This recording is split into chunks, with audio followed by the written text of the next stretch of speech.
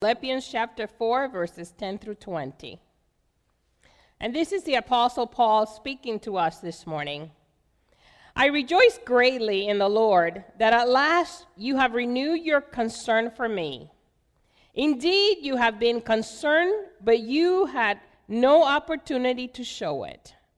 I am not saying this because I am in need, for I have learned to be content, whatever the circumstances. I know what it is to be in need, and I know what it is to have plenty. I have learned the secret of being content in any and every situation, whether well-fed or hungry, whether living in plenty or in want. I can do everything through him who gives me strength. Yet it was good of you to share in my troubles. Moreover, as you Philippians know, in the early days of your acquaintance with the gospel, when I set out from Macedonia, not one church shared with me in the matter of giving and receiving, except you only. For even when I was in Thessalonica, you sent me aid again and again when I was in need. Not that I am looking for a gift, but I am looking for what may be credited to your account. I have received full payment, and even more. I am amply supplied now that I have received from Epaphroditus the gifts you sent. They are a fragrant offering, an acceptable sacrifice, pleasing to God. And my God will meet all your needs according to his glorious riches in Christ Jesus. To our God and Father be glory forever and ever. Amen. The word of the Lord for the people of God. The church in Philippi was founded by the Apostle Paul during his second missionary journey.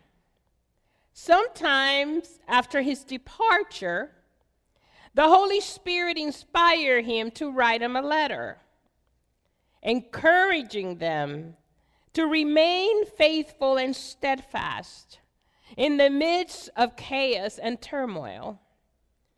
Though this is a short letter, it contains a wealth of profound and practical teachings.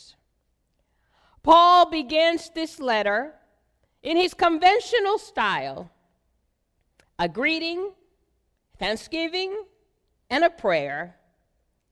Then he proceeds to tell them about his personal circumstances, but he doesn't get stuck there. He doesn't rehearse the pain and the fact that he's in a jail cell and that he has been suffering for preaching the gospel. He moves on, and in chapter 3, he exhorts them to live by Christian principles, to put no confidence in the flesh, but instead to press on toward the goal to win the prize for which God has called them. Mind you, again, as I said, he was in prison for preaching the gospel. In the last chapter, he encourages them and us here this morning to live a life worthy of the calling of Christ, to live in unity, peace with God, and in constant prayer. He also commends them for their generosity, as we just read. Though he had learned to live with plenty or with little, relying on God's mighty strength, he acknowledges and thanks them for their generous financial gifts. The Philippians did not suffer from a limitation theology like some of us might, thinking that all there is what we can produce ourselves or what is in front of us. No, these believers were extravagant givers. Though they were new converts, they were fast learners. They quickly learned how to put into practice what the Apostle Paul was teaching them. in the area where they were, the only church that had continued to support the apostle was the Philippians. The apostle makes it clear that he's not saying this because he's looking for another gift. Instead, he wants them to know, as we read there in verse 17, that he wants their giving credited to their heavenly account. Did you know that you have a heavenly account? Or is this something new to you? Beloved, you and I have access to this heavenly account. Just like an earthly bank account, we must make deposits so that we can be able to make some withdrawals. Every time we give to the Lord, we are making a deposit in our heavenly account, where no thief comes or moth destroys it. Luke chapter 12:33. As the late counselor and author Dr. Wayne Dyer stated, the measure of your life will not be in what you accumulate, but in what you give away. Please understand, when it comes to giving, motives are very important.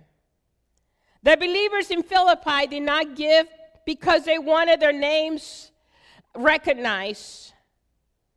They gave as an expression of love, the love that they had for God and the love that they have for the believer, and also an expression of trust in God. Their generosity was God-centered, and ours should be too.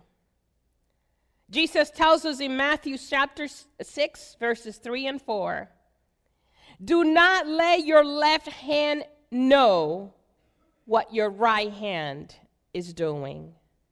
Your Father who sees you in secret will reward you openly. Our giving is, as we read this morning, it's a fragrant offering, an acceptable sacrifice pleasing to God. When we come and we bring our tithe and our offerings and our gifts to the Lord, it is a form of worship. I'm old-fashioned. I know that we have a bunch of different ways to give money nowadays. Apple Pay, online, all kinds of giving. But when it comes to Jesus, I still like to bring my offering to the Lord in person. And I like to be reminded that as I'm giving unto the Lord, I'm also putting money and graces and blessings into the heavenly account. Jesus tells us in Matthew chapter 6, verses 3 and 4, as I said, do not let your left hand know what your right hand is giving. In other words, we don't have to tell anybody else. He knows because it's all about the motives. And Jesus promises to supply all of our needs according to his riches in glory. Verse 19. Friends, that's biblical prosperity at its best. Sometimes we use this verse out of context. When people are having financial issues or needs, we say to them, well, the Lord will supply all of your needs. Well, he might, and he might not if we're not living according to his word. Because he's a covenant-keeping God. And if we keep, and a covenant is made between two people. The Lord has done his part, and we need to do ours. It is in the measure that you give, and I give, that we will receive. Luke 6:38. True generosity arises from a heart that knows and trusts the Lord. Dr. Michael Youssef, speaking on this subject, said, we are the only ones who can block God's desire for us to prosper in all things. We can believe it intellectually, but unless we try it and test it. Remember that verse last week from Malachi? Test me now and see. Prove me now and see. We will never know the blessings that we can have. The extravagant generosity of the Philippians was evidence of their trust and love for God. The way we handle money reveals much about the depth of our commitment to Christ. Generosity does not have to do with how much we give, but the spirit in which we give it. One day, Jesus attended a worship service. And after the service, he called the disciples to the sides for a teaching moment. And he said to them, out of all the people that gave their money during the offering time, the poor widow that put the two small pieces of copper coins worth only a fraction of a penny put more in the treasury than all the others. And the disciples' reaction was, say what? They were thinking that doesn't even make sense. We saw all the money that the Pharisees and the Sadducees were bringing to the treasure. How could that be?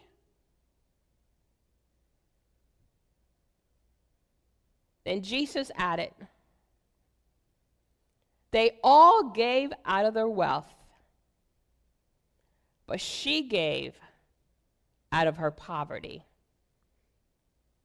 She put in that box everything she had to live on. Mark 12:43. This widow took God at his word and believed that he would provide for her just as he had promised. She stepped out in faith, believing that he who promised is faithful. You see, extravagant generosity is an act of faith. We give because we believe that he gave first. We give because we trust him.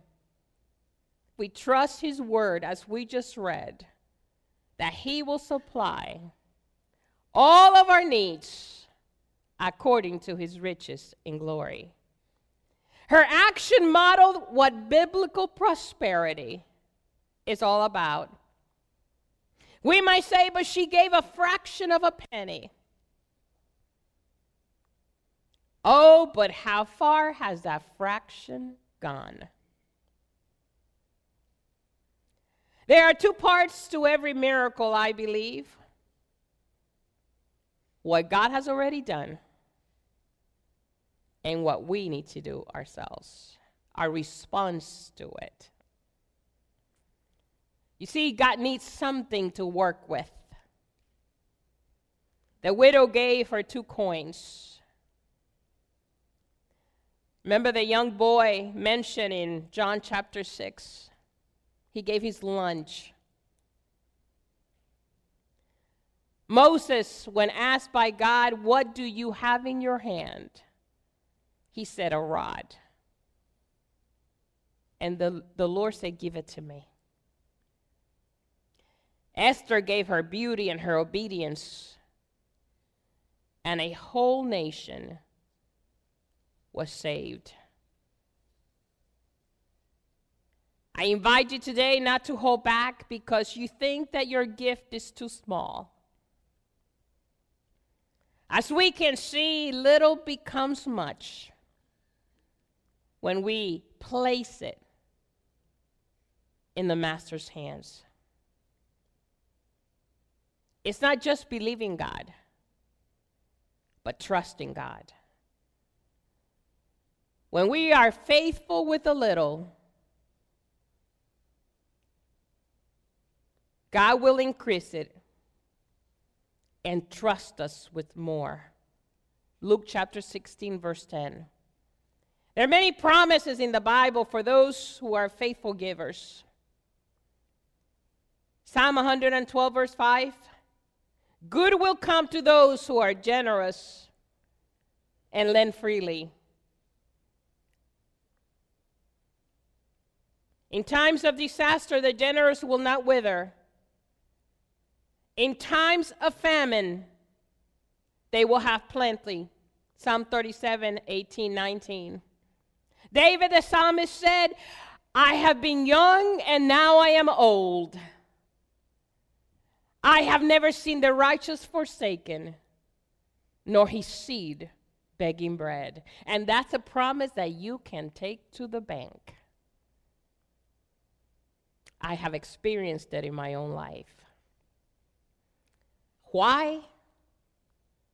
The answer is in Psalm 35, verse 27b. Because God delights in the prosperity. Other versions will say in the well-being of his servants. My friends, biblical prosperity encompasses every aspect of our lives. We must walk according to his word in order to reap the benefits of his promises. In Ephesians chapter 5, verse 17, we read, do not be foolish, but understand what the Lord's will is. It is as we submit to his will that we develop an encompassing and healthy view on biblical prosperity. It becomes an attitude. It's part of our lives. I want to thank you for giving your time, your talents, your treasure, your prayers to the work of the Lord and his kingdom. Our Heavenly Father receives it and credits it to your account.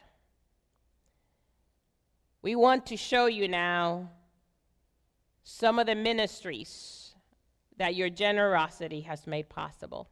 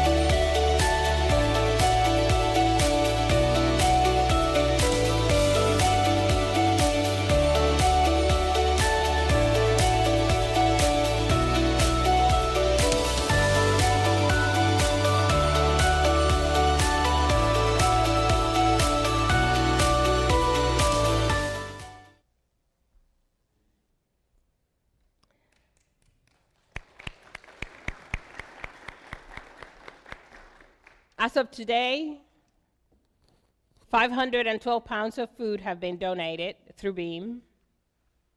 150 backpacks were given during the spring break for elementary children age, a week's worth of food. The children's home have received over $5,000. Meals have been served to the homeless. 3 families were hosted through Family Promise.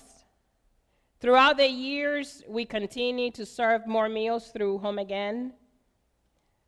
$1,650 has been received for our sister church in Cuba. And as of today, I think we have over 125 boxes that will be sent out through Operation Christmas Child. And the women's ministry has collected over $6,000 and given it to different mission programs. Thank you for your generosity. The best is yet to be. Give yourself a clap offering, and to God be the glory.